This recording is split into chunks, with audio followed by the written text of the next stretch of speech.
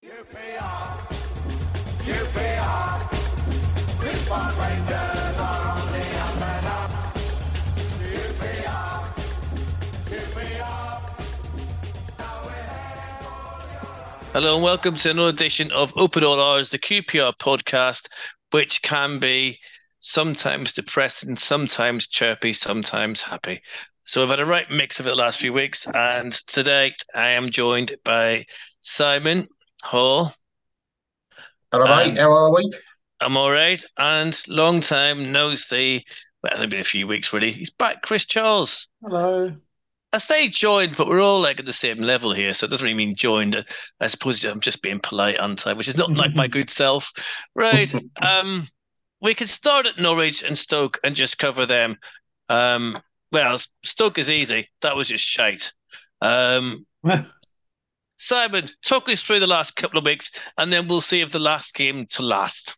Yeah, it's been a bit of a roller coaster, isn't it? From where we were at Blackburn, the performance at Norwich, I was a bit miserable after that because I consider that a bit of a missed opportunity because we actually played pretty well in that game. Took the lead, and to be honest, we were looking pretty comfortable. And then the age-old problem: 20 minutes, poorly defended goals.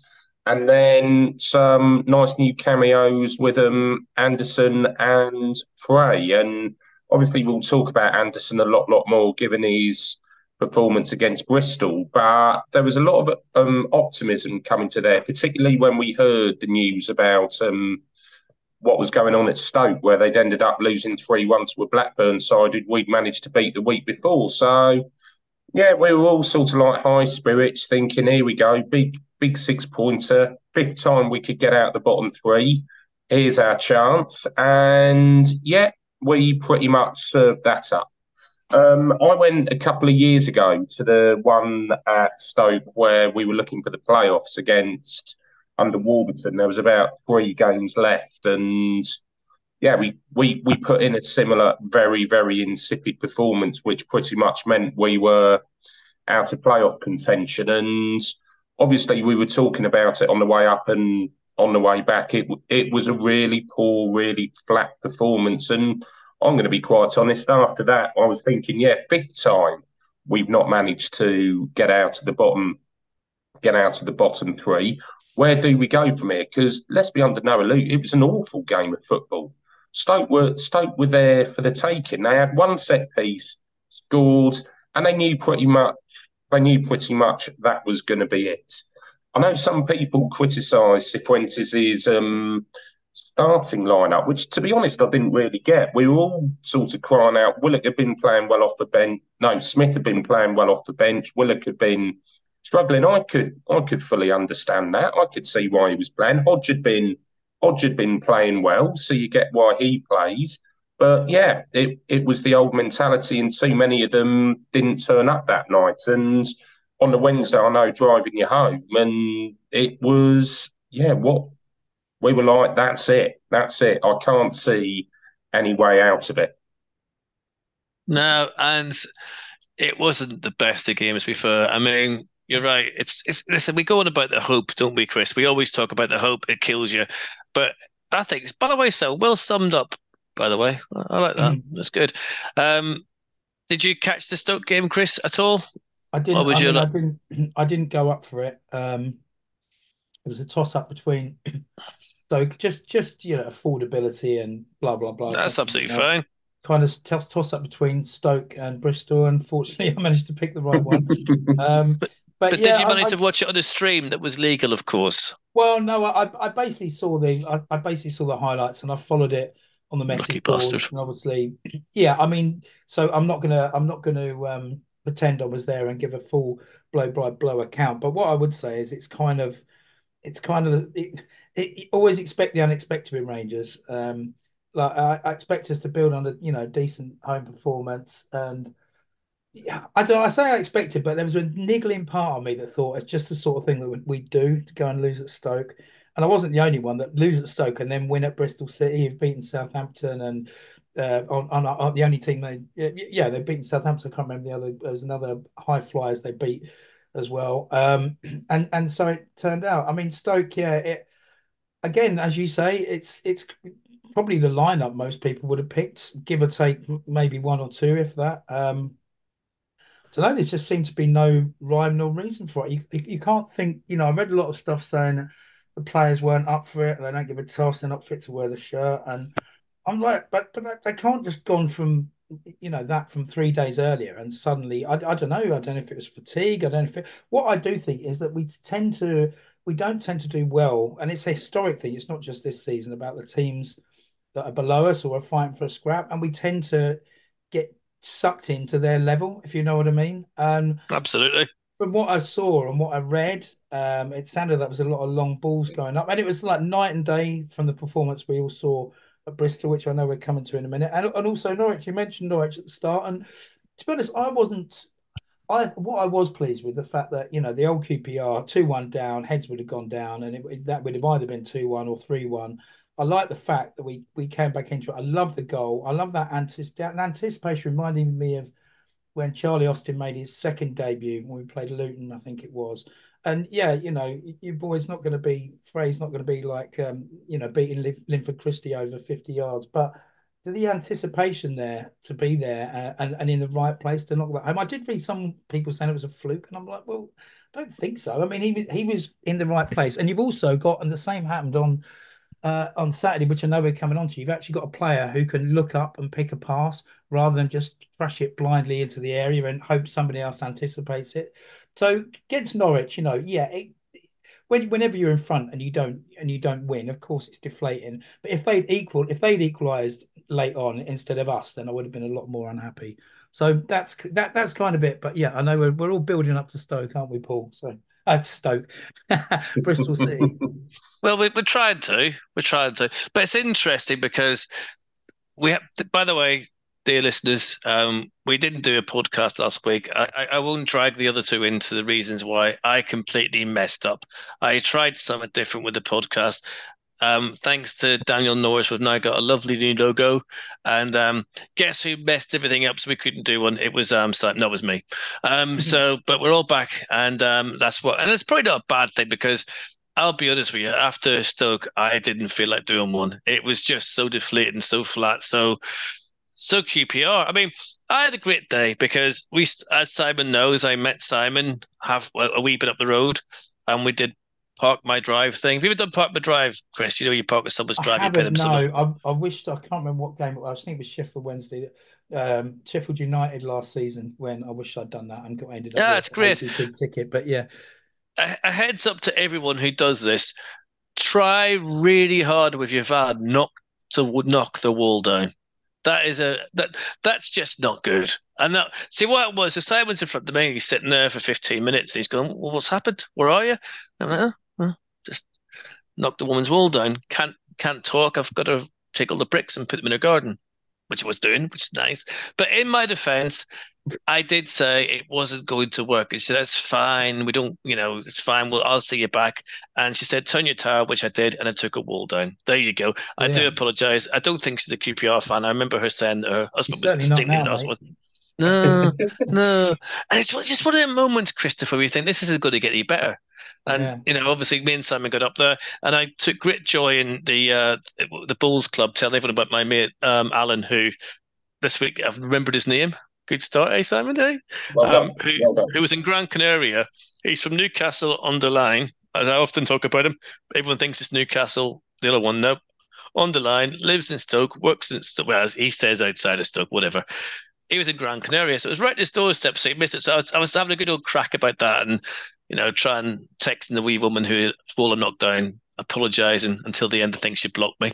Anyway, so we're cracking on, and and I don't know if you felt the same, but when you got into the ground and I was sitting with wee Mac and that, after about 10, 15 minutes, you just knew it wasn't going to be all night, didn't you? It just looked so disjointed. And although we held them and they were no great shakes by any imagination. I mean, Stoke is a side that will not win many more games this season, hopefully. But yes, the usual QPR charity case turned up. Sorry, Simon, go on. Well, it's funny you should say that. I actually thought for the first 10 minutes we didn't look too bad. I mean, Smith had... Oh, do you think so? No, we were all right for the first 10. Smith Smith had a chance which their keeper saved, and it was quite open then. And then all of a sudden, I think people must have woken up and realised, hang on a minute, this is a relegation 6-pointer here, and they completely went down on that. And going back, and we'll talk about Bristol, but then we'll obviously talk about why Saturday's so important. What's people's thoughts about particularly mentality and so on, where people say mentality? I do wonder if there's a bit of a mental block with some of ours at the moment. And because, as I say, we've had so many opportunities to get out the bottom three. You think of Sheffield Wednesday, you think Millwall on Boxing Day, you think Plymouth, and we haven't taken any of them. And obviously we'll go on to Rotherham in a little while, but that'll be about the sixth time we will have a chance to get out of the bottom three. And let's be under no illusions, we're not going to have a better chance of getting out of there. Rotherham win it, playing Rotherham, and then you've got Southampton v Millwall, Watford v Huddersfield. There's opportunities there for us to get out of it. But what do people think? Is it more a mentality block at the moment? Well, I mean, that's what I meant by the early doors at Stoke. Is that although we were attacking, it just seemed to be something lacking. Like you talk about Paul Smith's chance, and I don't know. Once that had gone, and it wasn't so much they woke up, when they got behind us a couple of times, didn't they? And they kind of realised, hang on, we Stoke were there for the taking, Chris. There was no two ways about it, and we didn't capitalise on it. And I think that gave Stoke confidence. And then they got that goal, which was ridiculous. But mentality-wise, there's definitely something wrong there. I mean, Chris, you work a lot of your time in boxing, so you understand the mental side of these things. Do you think there's sometimes with sports people, it's a very fine margin with a positive and a negative mindset? Well, yeah, I mean, I'm not going to go on too much about boxing because this is a football podcast, but I would say sometimes you can say they lose it on the scales at the weigh-in. There's just a bit of intimidation, bit of, of course it's a mental thing as well. Any sport is, it's like if your head's not in the right place, then but I go back to what I said before. I just don't get how.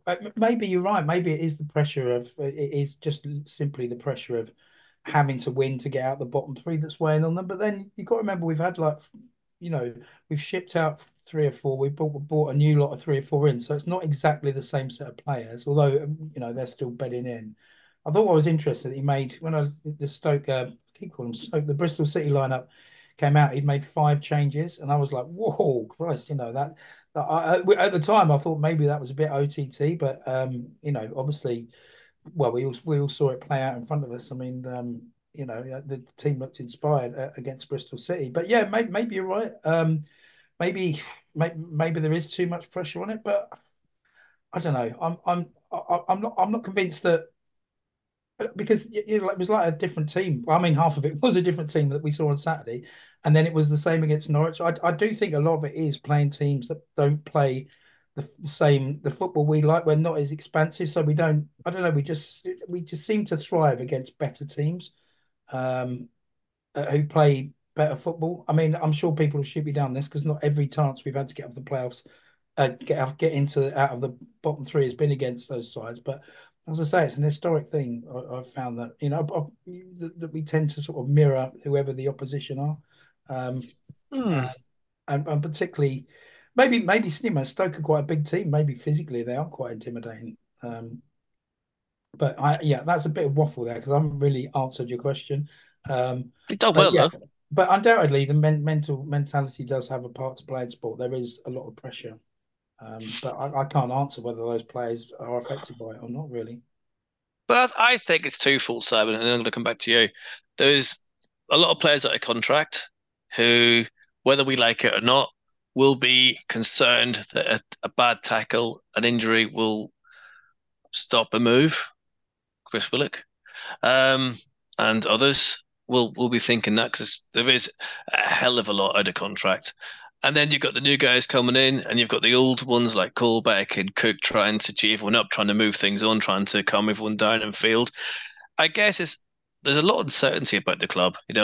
With this year we've changed chairman, with manager, the doctor's now left, a lot of the coaches staff has left, the director of football have left. It's a lot of changes, Simon, as well. I think we've got to take that on board. I think, yeah, I think there's been maybe possibly too many changes, and the contract issue is it's affected people, and that's maybe why it's good that we've got these new guys like Anderson and Frey coming in who maybe kicking on a wee bit. I don't know. Maybe I'm waffling nice. Simon, what do you think?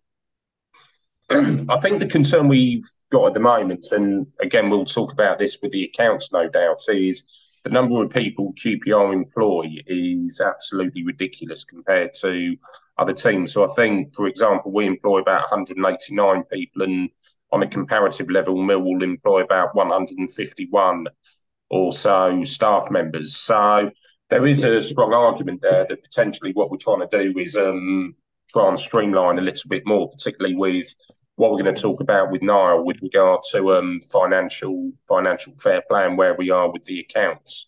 So I think that's a little bit difficult. But on the other level as well, when we talk about so much change and upheaval, particularly with players, yes, we've had a fair few, but we do still have quite a significant number of players who have been there through the last 2 or 3 years, through the sort of dodgy times that we've had since January 2022. So, and I think a lot of us would still, even should we survive, I still think quite a few of us would still be happy for the vast majority of those players to go, because I think one of the things we need to do is make a completely fresh start, no matter what league we're in. We've got a decent start. We've had a good solid base. As I say, we're going to have to replace Hayden and Hodge. Anderson certainly looks promising. Prey, as I say, he's come in, and despite the lack of pace, I think movement-wise and anticipation-wise, there's something we can offer. But realistically, we are still going to have to make some changes next season regardless. So I think as far as we're concerned with too much change, I think, to be honest, I think we've needed it. And I think we've talked about it on the pod, haven't we? We need a change. We need a shake-up. So we can't then, on the other hand, then go, oh, we've had a bit too much change. We've needed this. We've needed this because we've been saying for the last year and a bit, this is all wrong. We're starting to do it now, and yeah, streamlining it a little bit more. So it'll be interesting to see where we go from there. Just for clarification, I know you're not saying it. I'm not saying it's wrong or right. I'm just saying for the mental side of the players with the contracts and all the new people coming in, coming out. Because one thing we touched on and have done over the years is the amount of staff that have lingered after the managers have gone. And we've all said it would be massively overstaffed. I mean, Millwall have helped us today a little bit. Bringing back Harris is either genius or insane. Have they helped us though? Well, this is it. I don't know, but I mean, he left, and they weren't very happy with him before he left. It's a very strange one. Again, everyone's panicking. So if we can the thing is, stay calm, isn't it? And now we can segue into Saturday. I decided early doors, didn't knock anyone's walls down or anything out of there. I just thought, you know what, I'm going to get in the train, meet Cindy and everyone else, and we'll just crack on with it. And we did. And I had a lovely day. And I thought, here we go. It's been a nice day. Bumped into Niall, said, oh, we'll get you on the pod next week, mate, because obviously the accounts coming out and everything else. He doesn't remember a damn thing, which is why he's joined us a little bit later on, because he's more to talk about the accounts and the football because he was slightly intoxicated. And I don't blame him, because there's two things, Chris and Simon, we all know. Big away support, huge pressure. It never, ever goes to plan. Surprisingly, and Chris, you can come in this because we've talked about Stoke at length, and it was nice to see you, Nancy. But what a surprise that was. I mean, they are properly in form as well at home. So I think we did well. I know they're a bit patchy sometimes, but much better than we have been. What do you think? Well, as I alluded to earlier, part of me was, the manner of the victory, even though it was 1-0, I mean, that did take me by surprise. The 5 changes, when I saw those, I wasn't sure how that was going to go. But I did, when the 2 fixtures came up, I did have this feeling, and I can't say any more than that it will be just like us to lose to Stoke and then go and nick something up there. Excuse me. Sorry, nick being the operative word. What we did was we just, especially second half, we just played them off the park. And if you looked at the Bristol City forums, you chat to their fans afterwards, there was no one there saying we sneaked a lucky win. Well, you have to look at the Championship Team of the Week. goalkeeper, the Bristol City goalkeeper, made the Yeah, Championship Team of the Week, which kind of says it all, along with two of ours as well. Um, it was just so what I know there was a lot of contenders for man of the match. I mean, I thought Willock was just looked like a man reborn, and he said earlier absolutely. on about worried about getting injured, but he was just like he was in free flow. He was just like I know he missed a couple of chances, maybe that on another day he could have buried. But overall, it was just so refreshing to see. And I know he's kind of burnt our bridges with us, but I've always loved him as a player, and it was just refreshing to see that. But to a Absolutely. man, everybody was just on their game. The movement was great. The part, I mean, stuff, some of the passing, the movement. I mean, there's Olay's going up in the midway through the first half, which I didn't join in with because I always think that can come back to bite you in the bum. But it's just, yeah, it was just like you said, the whole the whole day was just absolutely brilliant from start to finish. And yeah, I thought Dykes as well because again that was one of the left field selections I was unsure about. Thought he did his job fine. He didn't tear up any trees. He wasn't like like dazzling everybody. Or there was one bit in front of us where he showed us this amazing bit of skill in front of us. I can't remember which half it was, but I thought everyone just did their job.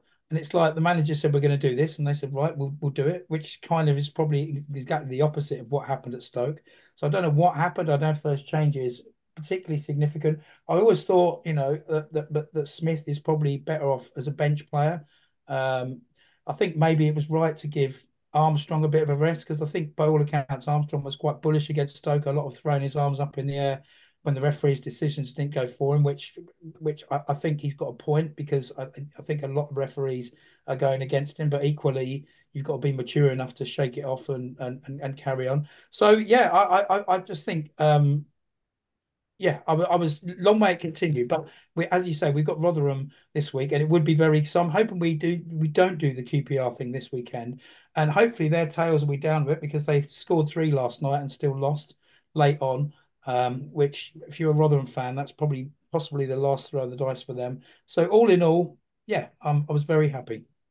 I hate that expression. All in all, it looks a bit perky for QPR because the first thing, I mean, I thought Saturday, and I was pleased for. I mean, I always get accused of this, the Irish players, but I was pleased for Dub because I thought against some games this season, because of the new system, the new style, he's been left wanting a little bit. Well, it's been getting used to the system, and it's been a little bit exposed and got a lot of criticism. Not saying it was wrong, just saying. And I thought when I saw him at right back, I thought, "Oh, that's brave. That's so brave." But it worked, and he played really well. I mean, there was a tackle in the second half where he nearly put the player on our end, and you heard the thud from where we were. And I just thought that sums up the mindset. We basically got a rocket up our arses, didn't we? And it was Saturday, or it was going to be a struggle to stay up. But the first thing I would say 10 out of 10 QPR fans said to me straight after the whistle was, we're going to lose Saturday against Rotherham. That'll be the most QPR thing. Like, can we just have a second to enjoy the win? And, Niall is here. Enjoy the win and crack on with it. No, we're going to lose Saturday. That's it. So, but I think obviously the defence was solid. Midfield, cool. There's a move, and we've all seen it, I'm sure, on the social media of like the Powell callback field in the box. What a move! What a pass and go. Anderson, I mean, I tell you what, if we keep that lad fit, that there's a signing and a half for you. Despite the fact that our recruitment has been pretty lousy at times, I'm looking at Anderson and I'm thinking, might have got ourselves a wee gem there. Keep him fit. Niall Rodgers, looking like an accountant, is turned up in the building. We're going to talk about the accounts. We're talking about Saturday now. That's a bit we were so pissed you don't remember, so we're still talking about it.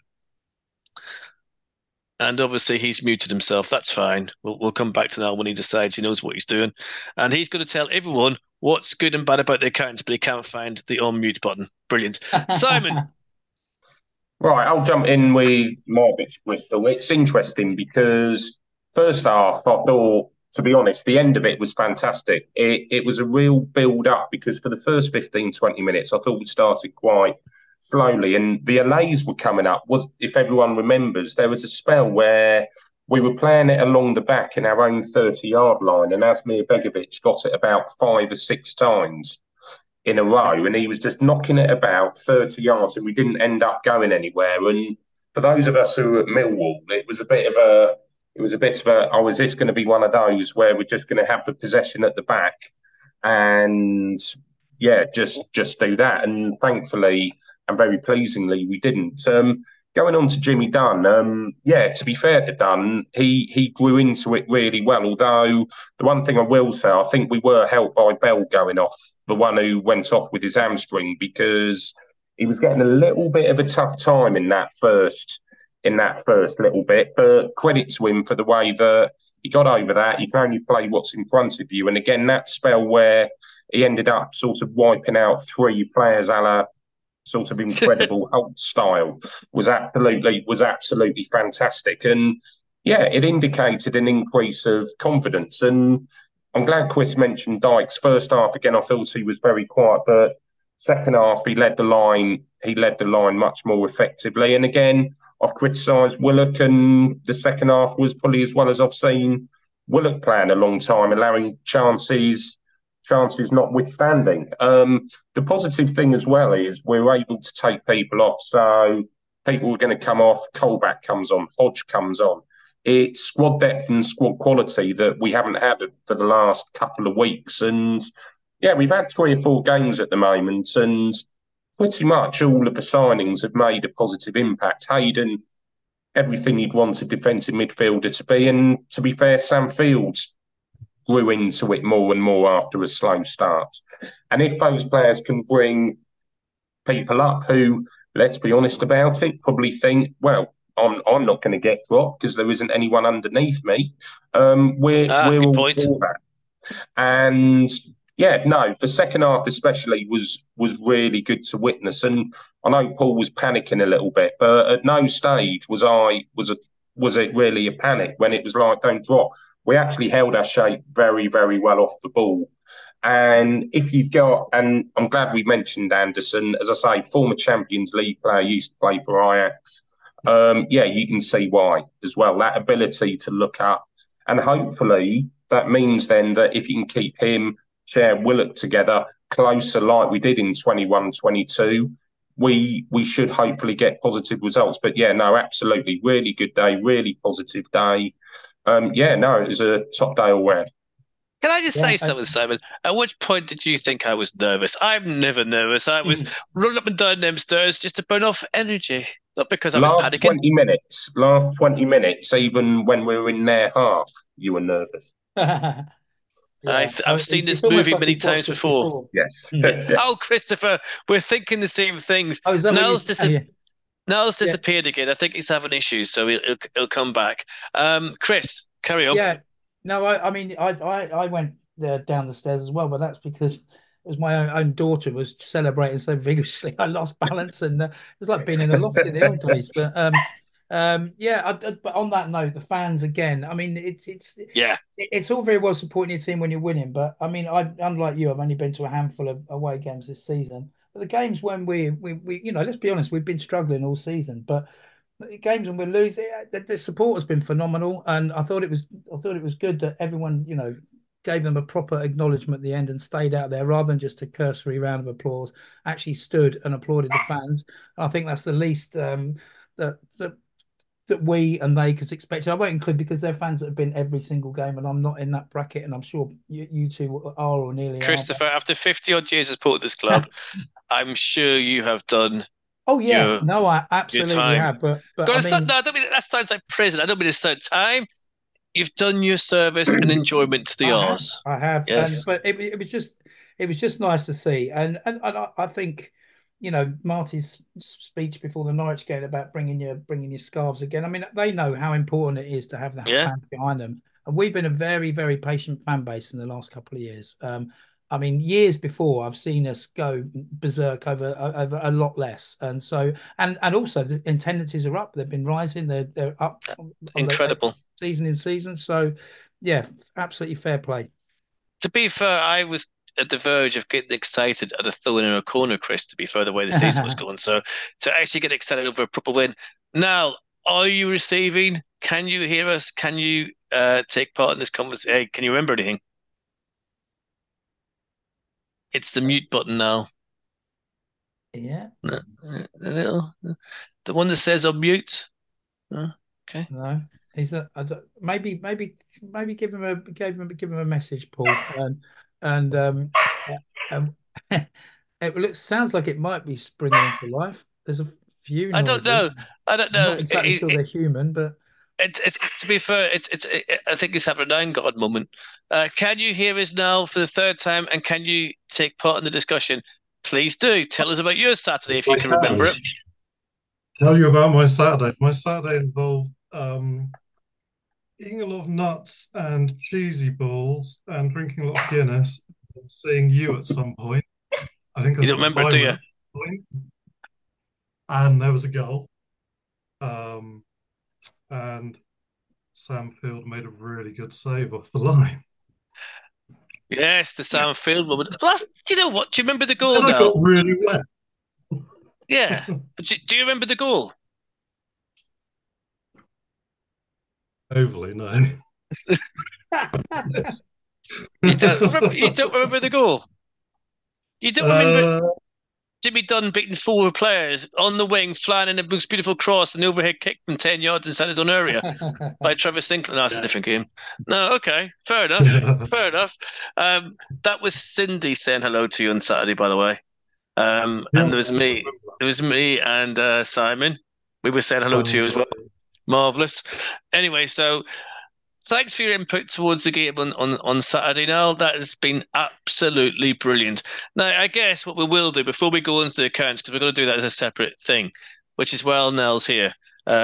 Certainly, it wouldn't be his input for Saturday, to be fair. That'd be putting him on the spot. I think But I read 4 pages on a thread of lots of words about FFP, and I was still none the wiser by the time I came off it. So hopefully, well, should we do the accounts now, and then we'll do Rotherham and predictions after that? Should we dive straight in? Why not? We're still all here because I know Chris, you'll be sorting things out at home. I might be having to depart for children's bedtime and such like. So don't worry about that, son. Well, it's nice to have you here. At least you know with the mute button how to use it.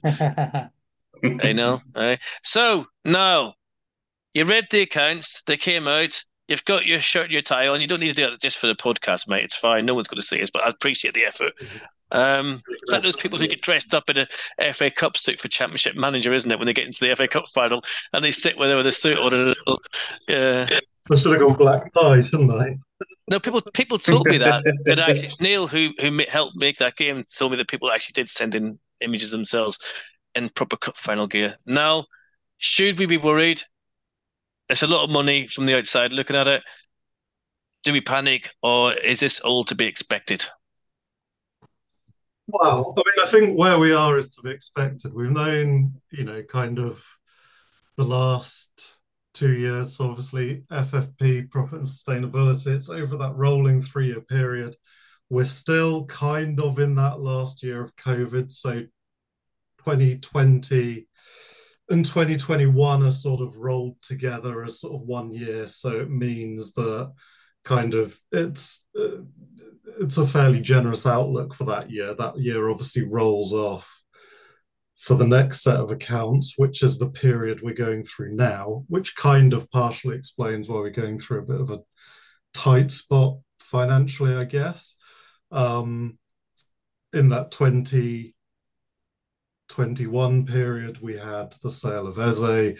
We didn't make much of a loss at all. It was only kind of 4 million or so. But then last year's accounts for 2022, we made a 25 million loss, and this year it's another 20 million. So with 39 over 3 years, it kind of makes things quite tight. There are estimates that maybe 4 million, maybe 5 million a year is kind of disallowable expenses of kind of what our regular costs are. So, that basically means that if we want to be within the overall envelope this year, we need to reduce our profit we need to reduce our losses by about half. So we need to find about 10 million of saving, which I think is not too dissimilar to what Mick Beale accidentally let slip at a fans meeting. So I mean that all, so it stacks up. Maybe maybe there's something he didn't lie about there. So yeah, we need to essentially halve our losses. Now, obviously, two ways of doing that: increase turnover or reduce costs. So far, we have been on a bit of a cost-cutting exercise. We have sold Dieng and Dickey, which the accounts talk about because it is a post year-end event which has happened before the publishing of the accounts. So they talk about, I think they say a net of 1.7 million income, or profit on the sale of players. So with I don't think we've spent any money over the summer, did we? So overall, with kind of players out, we've got 1.7 million of extra revenue that we didn't have in this set of accounts. So did we pay anything for Richards? I thought we did. Possibly, yeah. That was 400,000, I think, wasn't it? Yeah. So maybe a couple of million then we've got in. So we've got a bit of extra revenue there. So now we're looking for about another 8.3 million. There's savings on salaries. So our salary is about 25.5 million this year. Puts us in the top half. Looking at the numbers for last year, I mean, Swansea had salaries of 26 million last year. Who else was high? Bristol was 30 million, Birmingham 31 million, Stoke 37, but then mad anyway. They got that down to 30 million this year. So I mean, it gives you an idea. We're trying to get down from 25.5 million down to kind of more maybe Preston area of 20 million. I mean, we've definitely gone in the right direction, haven't we? We've got rid of a bunch of fairly expensive people, contracts ending, loans. We started the year without any loan players. So should we be worried? I think it's a really long way of saying I don't think so. I think we're probably right there. I mean, there are people at the club who are no doubt switched on enough and know enough and are with it enough to kind of know where they're going and what our limits are, what we can spend, and the fact that we were able to bring in a couple of players in January kind of gives me hope.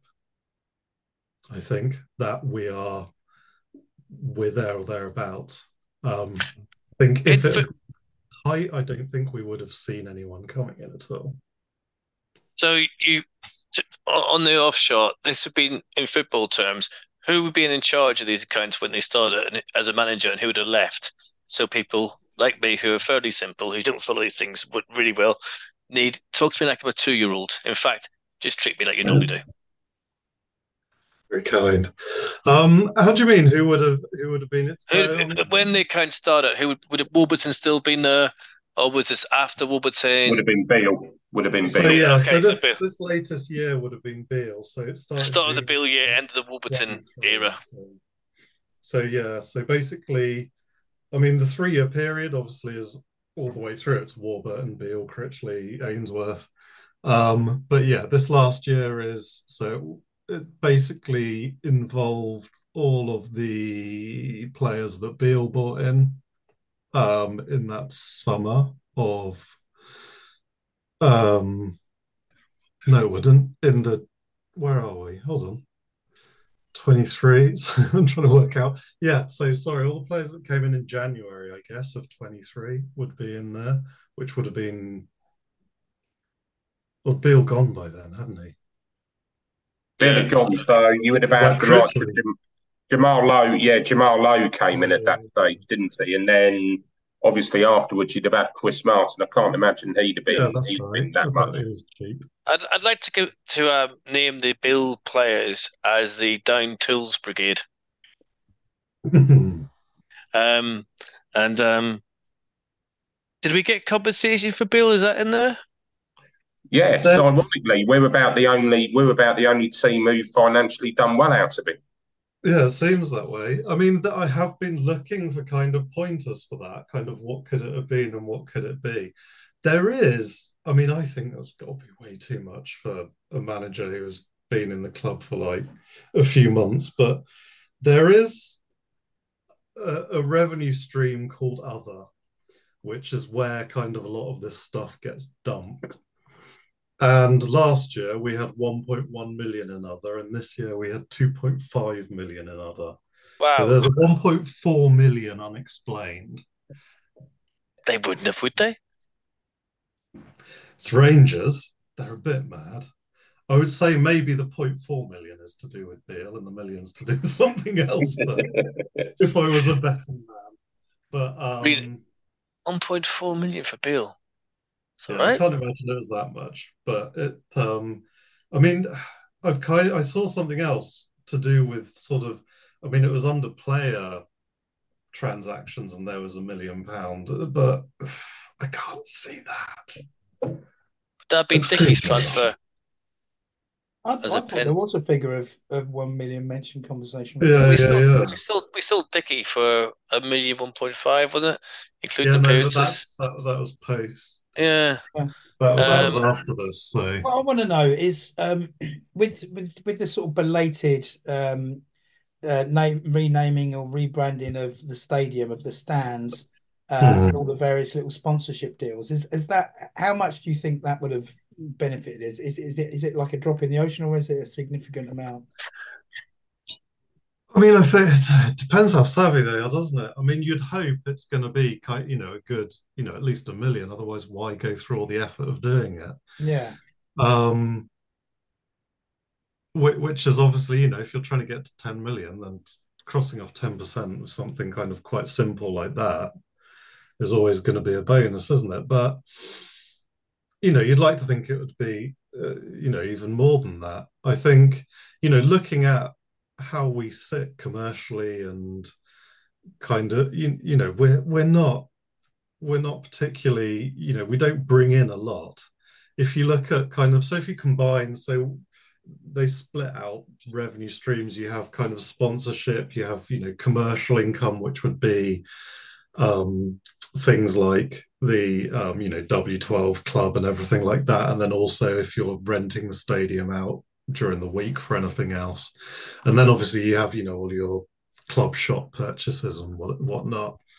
So I mean, between the three of them, we last year, so year ending 2022, we were 6.1 million. This year we're 6.2 million. It's an extra kind of like 80,000 year to year. Not a lot of difference. We didn't, nothing really changed with our sponsor. Kind of the size of the boxes we have, the way we use our stadium didn't change. So, you'd expect fairly static year on year. The thing is, you look at other clubs, reasonably kind of small clubs who don't, seem to do a lot. You look at sort of like Reading last year, where they had, three farmers and this bloody sheep turning up to each match. They still made like 5 million from those income streams, so only 1 million less than us. Birmingham were at a similar amount to us. Even Coventry and Swansea similar amounts to us. but Coventry Um, don't actually own their own ground, do they? So they'll yeah, have no, to. exactly. So that's So, that's all pure sponsorship for them. The commercial income they don't even get. it's interesting. So Yeah.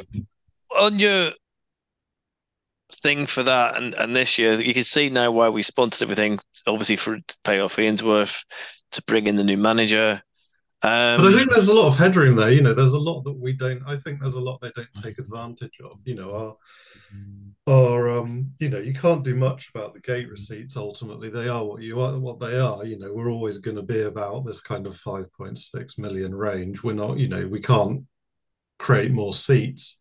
The only way of doing it is by making us lot pay more, which we're not going to be happy about at all. So, it does seem to be a big untapped kind of area, which I hope after what's happened in the last few months, they're actually starting to look into. And Christian Nori, I guess, he wants to make a mark and increase income. It's one avenue that I can see.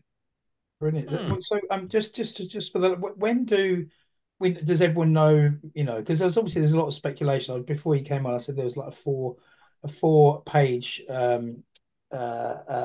message board thread on Loft for Words about it, and just reading through that, nobody could actually categorically say yes, we're all right, or no, we're not, and they pretty much came down the same side as you, saying that it looks like we're sailing close to the wind, but we should. Yeah.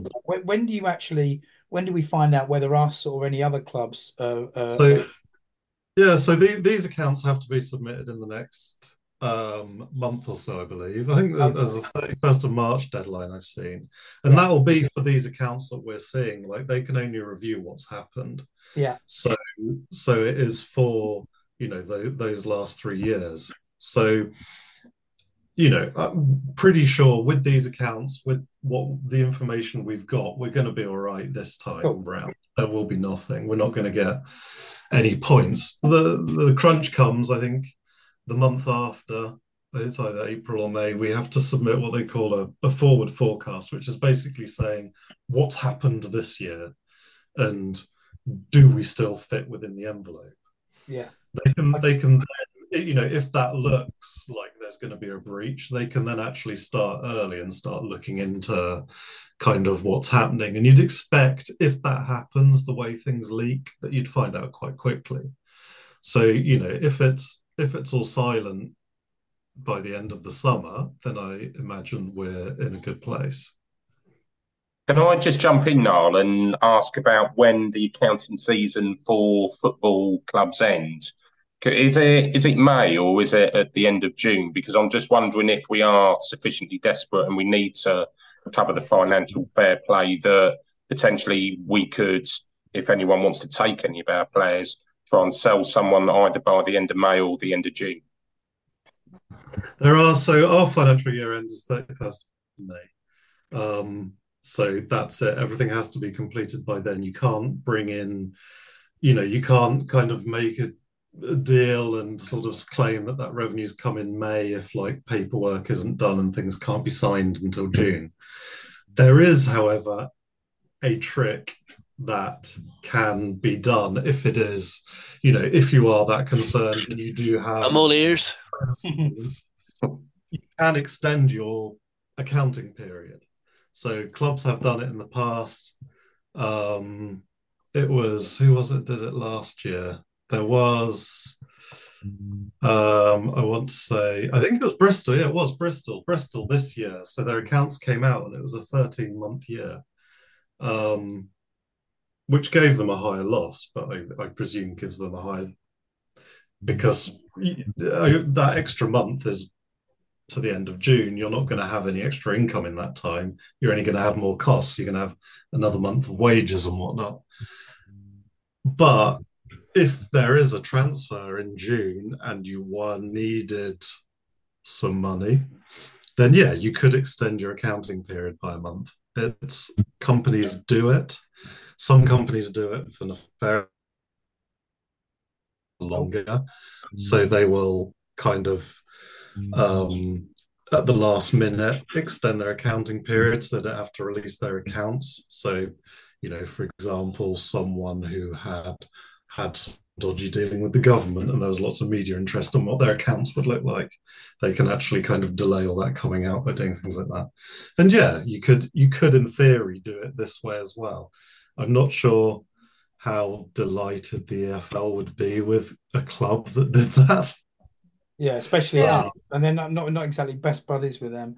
I mean, I guess what we're all kind of hoping is that Eze goes for a lot of money in the summer to Man City or to wherever, and we, as far as I know, get a 20% slice of that. So we could theoretically be in line for anything from 15 million onwards, if he goes for a decent price. And then I'm guessing that Chair is our most sellable asset. I know we rejected that 5 million offer from Trabzonspor, didn't we? A few weeks before, a couple of days before, or a couple of days after the transfer window, wasn't it? But you would suspect, and fair play to him.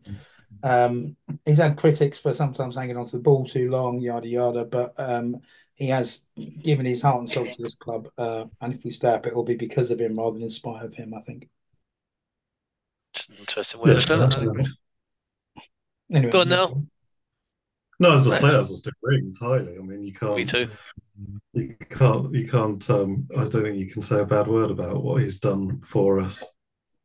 must be nice for him as well. Sorry, I know we're going away from accounts here, but to have these other players that we've already mentioned, these players who can, he basically, I'm saying it's not all on him now.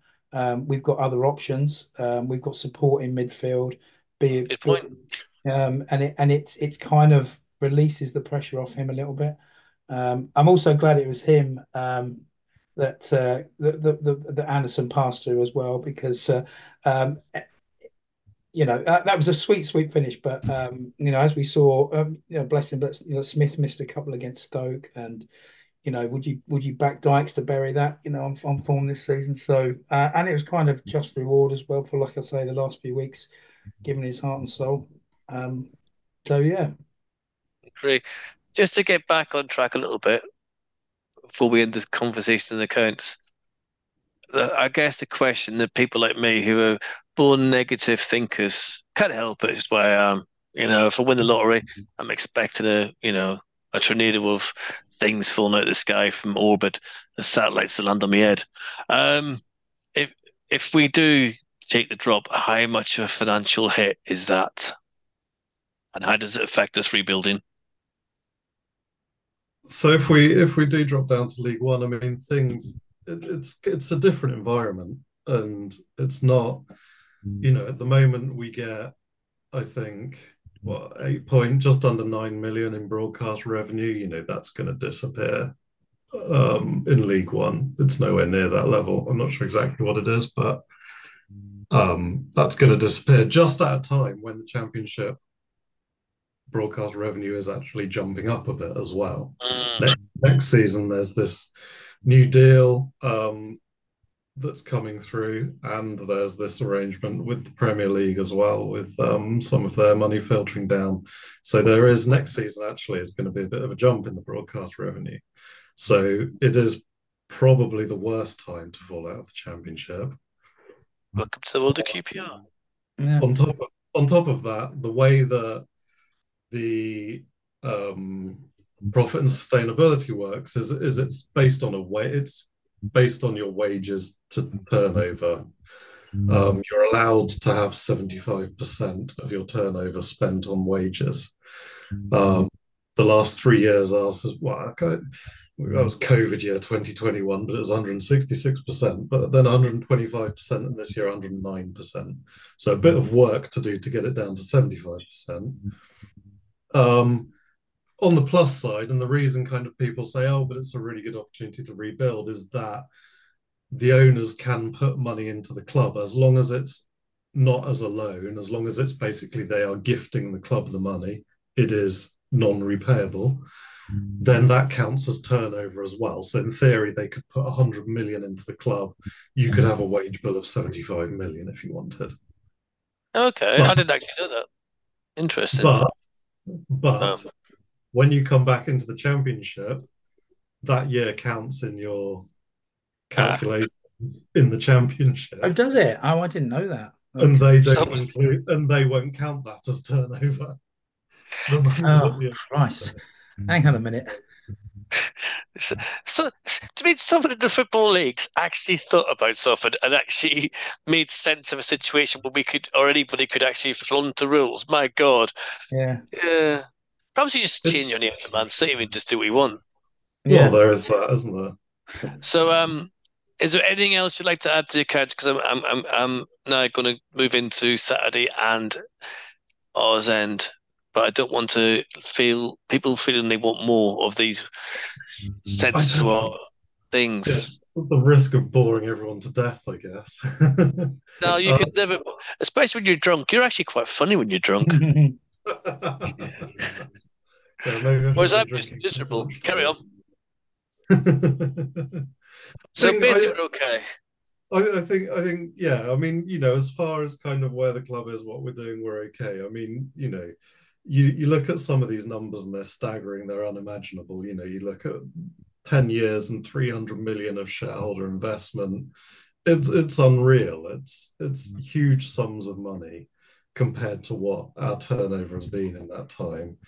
Um, you look at things like how, the number of employees, it's always gone up since 2012. It's gone up every year, apart from a couple where it's dropped slightly. But in the main, on average, there is a line going up. We're not, it's, as I read somewhere before, it's this kind of, we're the poorest rich club in the world. We act like we have unlimited resources, but then all of a sudden reality slaps us in the face and we realize we don't. I mean, things have improved. Things are going in the right direction. Things have got a lot better since kind of, the sort of the couple of years after the Premier League, where it's just absolutely madness. One trend that I've noticed this year, that is the first time I've seen it happen, is our turnover has gone up and our profit has gone down. Oh, that's interesting. Normally, I have a graph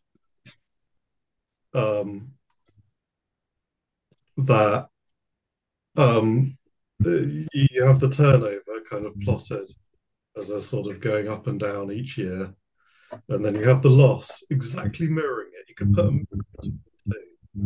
And the higher the turnover we have, the higher the loss we have. It's insane. It seems to be, it seems to be a bit headless chicken. So at least now that's changing, and hopefully that becomes a trend. And as turnover goes up, our profit improves or our loss decreases. So, and I don't think you can say it often enough that our owners are actually, we suffer their mistakes, but they do own their mistakes. It has been a horrific few years, caused mainly because of decisions they have made, but they have paid for them. They haven't done what Reading's owner has done, just say, I'm not paying any more bills, I walk away. They have signed deeds committing them to paying this money for at least the next 3 years. So, there is a level of stability to the madness. It's still madness. It's interesting because people still would look at us and say, it's all about the ground, it's all about the money. But the losses they're incurring would suggest that if they are here to make money out of us, they're probably not very good at it. Yeah. So I don't think they're here to asset strippers, that's for sure. Or I might just be naive. I think, they have a couple of side hustles where, they are building a lot of flats in Old Oak Common. There is a business that Ruben owns that builds and rents a lot of flats in the hundreds that is making very good money. Now, whether they think that owning QPR means that the council treat them in a certain way for those sorts of things, that might be one thing. But that's just wild speculation. I don't know how. I don't know how the council views them in that regard and how they think it may influence anything. But yeah, they do have some side hustles in the area. Well, okay, because there was a report the other day. Did I dream this? Help me out, guys. Did I read somewhere that Tony Fernandez was thinking of coming back and ban the club again, or did I dream that? I saw something about that somewhere. It was an interview that he had on BBC where he basically said that he had the option to buy back the shares. Oh, I thought it was a dream. Oh dear. As long as it's just an option and as long as he doesn't actually physically do it, he's absolutely fine with that. It's just when Niall mentioned the relationship with the council, I was thinking in the back of my head, oh Jesus, Tony. Oh, that seems to be all Ruben though. That Tony doesn't seem to be anything to do with that. So there is that aspect of it. That was Lee Hughes as well, was a little bit forward with his assumptions about Linford Christie. Yeah, that's not going to happen. I One think more we're thing to just pick you up on as well about what you said about the ground and that being limiting. I do kind of, I do have a slight counterpoint to that go because on. the capacity is the capacity, but what's the capacity of Brentford's ground? God knows. The 16 and a half. 16 yeah. and a half. Yeah, it's not that much different. I mean, I Well, know yeah, it's a lot the newer and fans it's, but they're all fake. ultimately, I Joke. know it's a lot newer and it can probably be used for other things apart from football as well. But ultimately, the number of seats that we're able to fit into the space we have shouldn't be seen as being massively limiting, I don't think. Well, Bournemouth We, have only got 9,000, haven't they? If you look, Yeah. yeah. Fellas, I, I've got to go. I've got to go. I'm afraid duty calls. Duty But can have you. But yeah, thank you for coming back. It's been brilliant having you back, mate. I've really enjoyed you, that. you Thank too. Lovely, good to see you. And hopefully see you on Saturday. And I'll go. I think 3-1 to QPR on Saturday. That's good, man, and I love cool. it. See you later. See you, mate. Cheers, Okay, boys. so yeah, I often think, and we all know, don't we? It's always got to get a new ground that we can have lovely, shiny people in it doing what Arsenal do with conferences and offices and teacher training and this, that, and the other. But we're in London. To do that is going to cost way more money than what you're going to bring in eventually. And this year, we've got a very smart investment and the council are backing it. With Brentford, I think they used, I don't know, would have to get one day Mark Devlin on, who was obviously a QPR fan, but was the CEO then and overseen that thing, if I'm right. I'm sure they did a deal with the council for Griffin Park and that they kind of one went with the other and stuff like that there. Um, but yeah, it's interesting. I think sometimes you're right. It's not an excuse. I think I've said it a million times. We'll not be leaving Loftus Road in my lifetime. We might I leave it. can't see it. So my theory will be that they'll start renovating certain parts of the ground to try and bring in extra revenue. Maybe build out where the loft is to do some concerts inside, like a or conferences. I don't know. There is room to manoeuvre a little bit, but maybe not for adding seats. But there's other things that we can do, perhaps. So, but I tell you what, now you done well there. I would, if you'd have sent me that in a text message, I'd have royally fucked that right up. Uh, I would have had If I'd have everyone. to put that in a text message, it would have been accompanied by a gun, I think. Yeah, it's like, trust. I just said to Simon and said, Simon, you've got a brain. You're a teacher. Help me out here, son. But no, that's so. Hopefully, we stay up. Everything should just move over. The transition shouldn't be too bad. You can see now why they did the audit as well, by the way, judging by them accounts, and it all makes sense now.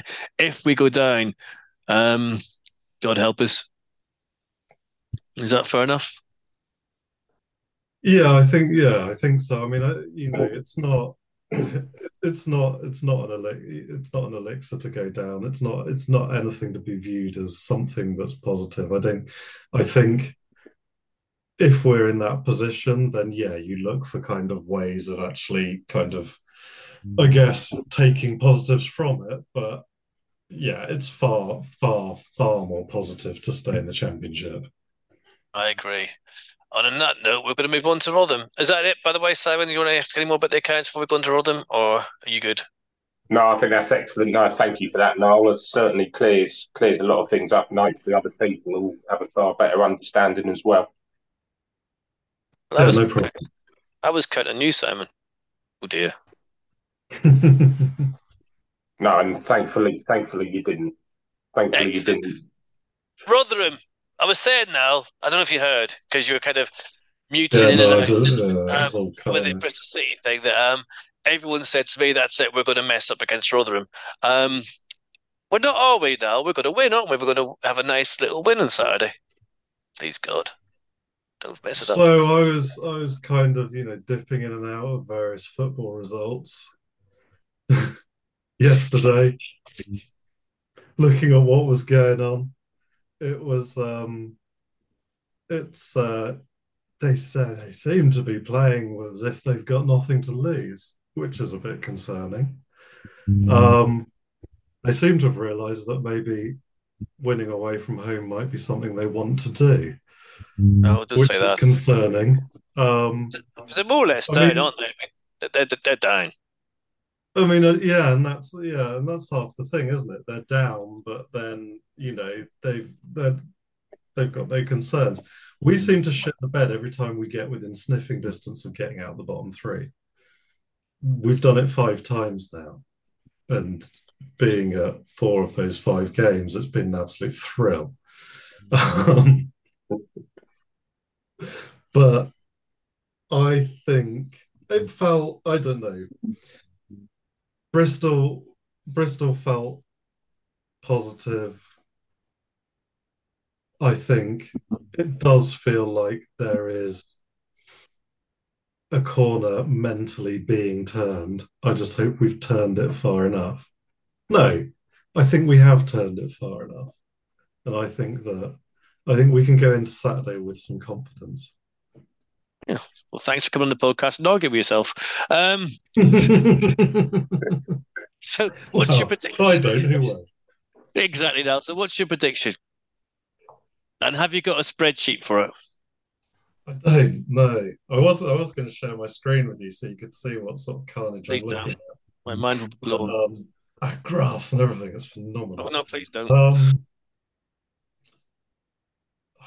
I did like Chris's 3-1, but I just think, I'd love us to score more than one goal. I'd love a 3-0. I think 3-0. We seem to be quite good at clean sheets lately. 3-0. Why did you say that at the end about the sheets and shit in the bed? I do like it. Little, yeah, well done. Simon. To be fair, I was one of the people who said straight after the game we'll lose at home to Rotherham. So it's going to be a difficult one for me. I mean, think of the record. November 2022 was the last time Rotherham won an away game. And there was another time, I think in 2019, I'll take you back March 2019, the dying days of Steve McLaren. Rotherham hadn't won in about 2 years until a Wednesday night at Loftus Road, and they ended up winning 2-1. I don't like this going. No. I'm just saying it's out of balance because, thankfully for me, Rotherham being 15 points off and actually having nothing to lose will actually do us the world of good, I think, because they haven't got anything to gain by sticking 10 men behind the ball and playing for a 0-0. They've got to actually start winning games. And I think you could quite clearly see with what they did at Ipswich that they played with a bit of a nothing to lose mentality. And that's going to help us out more instead of sort of like trying to break down 10 teams, which we know doesn't really play to our strengths. I'm under no illusions. I still think it's going to be potentially nervy because there is going to be the expectation we're going to go there to win. And if we don't get an early goal, as good as we've been as a crowd, I can see it getting nervy. Having said that, I do think we will win, but I think it's going to be a massive nail biter, and I think we will end up winning 1-0, coming out to the bottom three, and hopefully that will be, as Niall rightly says, a massive psychological barrier lifted. Oh, okay. I'm going to be really contrary to both of you. I think it's going to be a lifting of the chains of doom, the lifting of the chains that have enslaved us to this end of misery for the last few years, and break the chains of Rotherham turning up and being shit everywhere else and beating us. So it's about time that we turned that around. 5-0 Rangers, Anderson 3 assists, and we're going to be thinking to ourselves, my God. Although we listened to the QPR podcast, the accounts, and we went through it, this is good news. The accounts aren't as bad as we thought. A corner has been turned.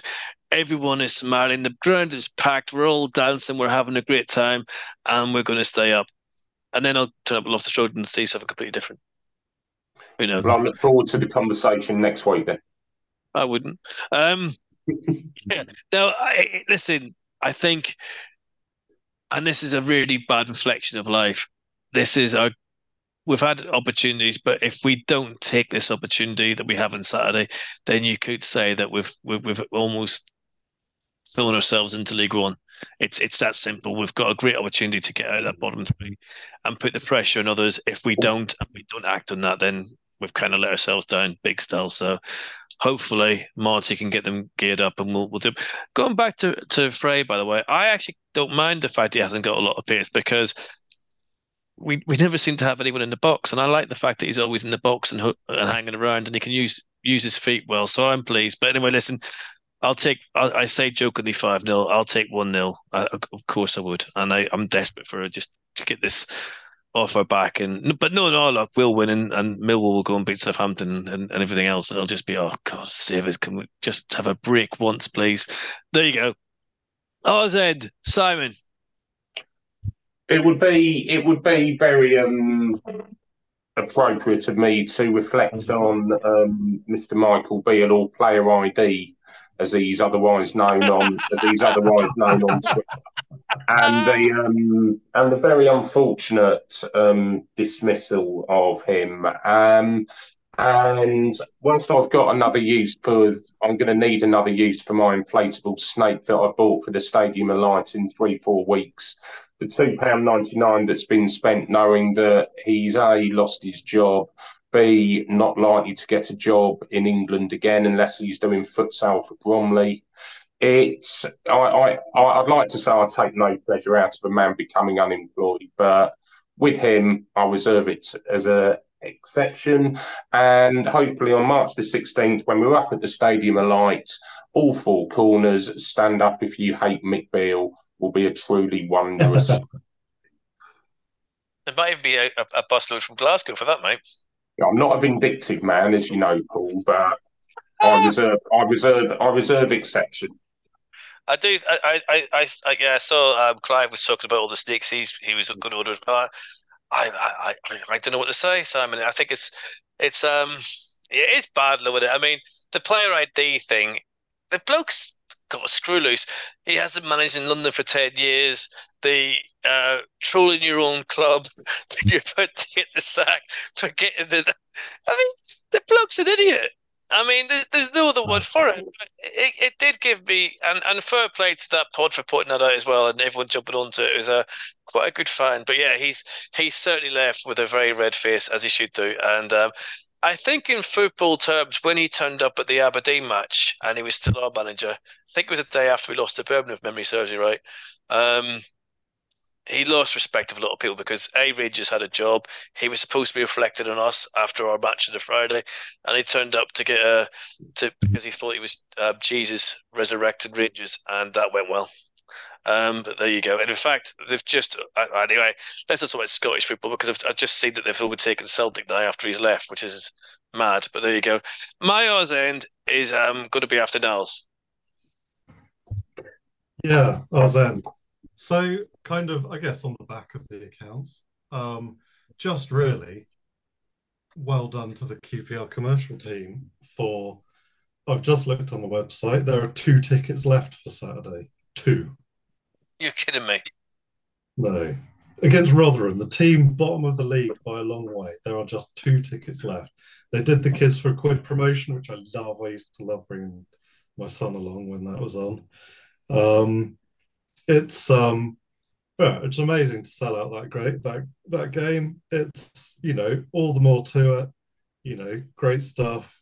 It's a really big opportunity for us to kind of actually increase our revenues and kind of improve our position. The higher average attendance we have at the ground, then I'm sure the more that they can sponsor themselves in each stand as well. So yeah, hats off to the commercial team. In a game that could have, had a fairly sort of average attendance, to actually sell out the ground entirely is phenomenal, I think. And it shows that with a wee bit of a wee bit of goodness going around the ground, be it the scarves or the reduced fees, is greatly appreciated and does actually do a good PR exercise, a good promotion exercise, and somewhat engages and makes people feel a bit better and happier and gives us a bit of a lift. And I think that to be sold out on Saturday. Only 2 tickets left. And don't forget, Rotherham won't bring money down. I think that's brilliant. Well done to everyone. Is that it now? Is there anything else? No? You don't want to say anything about the Bristol ale houses or anything that you've equated on Saturday and how wonderful. I don't know. I'll be fine then. I've already had to do that once. I have an apology to make to the nation. I got carried away after the win on Saturday, and went on national radio to discuss my moment of it was a bit of a moment I had on Saturday. I can't just to fill everyone in. I kind of had every intention of going home, every intention. Lovely day, spent the day with Simon. What a complete brilliant friend he is. Good company, him and Cindy and everyone else. Brilliant. I loved it. Good company. Apart from when I swapped seats because the bloke, someone near me, was kept farting. And yes, that didn't go down well. Anyways, so I literally got down the road. I got a text message. When will you be home? Not long. Then I thought, I remembered I'd talked to Paul and he was going to the pub, the Irish pub near me, and I thought I'll just go pop into one and see Paul because I knew he'd be there, and I popped in to see him. And as Simon knows, 2 of my best things is QPR and talking about Belfast. QPR fans and a bar full of people from Belfast. I wasn't getting out of there to 1:30 under anyone's illusions. I then had to go on the radio and explain that, of all the times I've let Liz down with QPR, and it turns out it's quite a lot. I know her revenge was, well, you've let me down a few times. QPR have let you down for a lifetime. Harsh, isn't it? It's true, like, but it's harsh. So I got on the Niall show and I was explaining my predicament, and I think I came across as a tad selfish, but it's only QPR.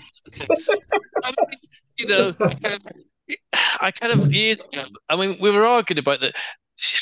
She thinks it was Mark Almond, not soft sell, that left her stand outside for ages, and she went in and had a great time anyway. But she thinks it was a friendly against Dundee, whereas I'm convinced it was against Nottingham Forest when Clough scored his fastest ever hat-trick. She's convinced that was another gig, but she's not sure. So we're actually arguing about which gig I let her down.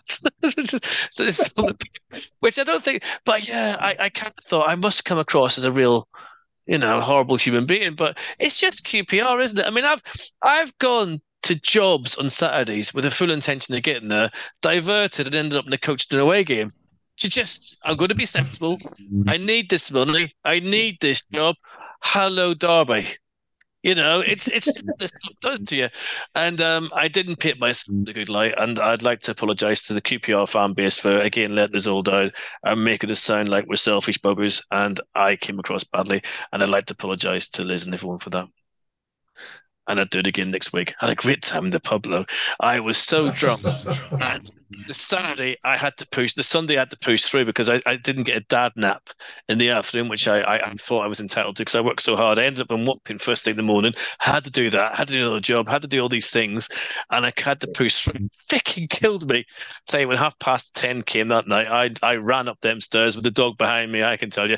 Anyway, huge apologies, but it was worth it, and I enjoyed Saturday, and that's why we support this bloody football club. It destroys your life, your marriages, and your fucking hope. But my God, don't we love it, eh? So there you go. That was I can't believe they actually put me on the radio. I only texted them in as a joke. So then, yeah, went to Bristol, and nearly got divorced, and they fucking put me on. It's shocking. Did you hear it, Simon? Did I sound like a complete bell end? I heard it. I winced a couple of times. I'm not going to lie. There was a little bit where I was, you said that, did you? Okay. No, not at all. I mean, did you also know that Niall enjoyed it so much he repeated elements of it the day after? No. Yeah. What? Yeah. Yeah, they did a bit of a follow-up.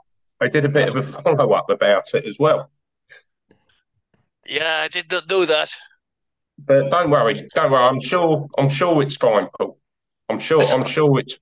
Look, at the end of the day, you're still here. When I was hearing that message, I was like, chances of that happening was going to be slim to none. But I did mention that, I suppose, which was bad. Oh, you see, it's all coming back to me now. What I did help myself is when I got home, I did say, "Oh, what? It was like being at home, being in the pub because we're all from Belfast and QPR fans." That went down like a cup of cow sick, I can tell you. So yeah, the whole thing was a disaster. And then, of course, all I thought about, well, if I do get divorced, do I get to keep the dog? Yeah, that was another thing that you said. I'm not entirely sure how well that was going to go down either. But apart from that, I thought it was a real success. The call. Oh God, everyone's going to think I'm like Sid the Sexist from Fizz.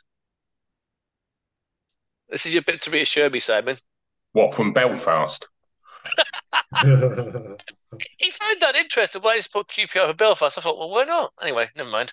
You always just weird when you support QPR from Northern Ireland or anywhere else in the world. People are amazed why you support them, but why not? The best club in the world. Pretty simple, really. Also, I'd like to give a shout out to Phil from Dungannon. I took to Northern Ireland.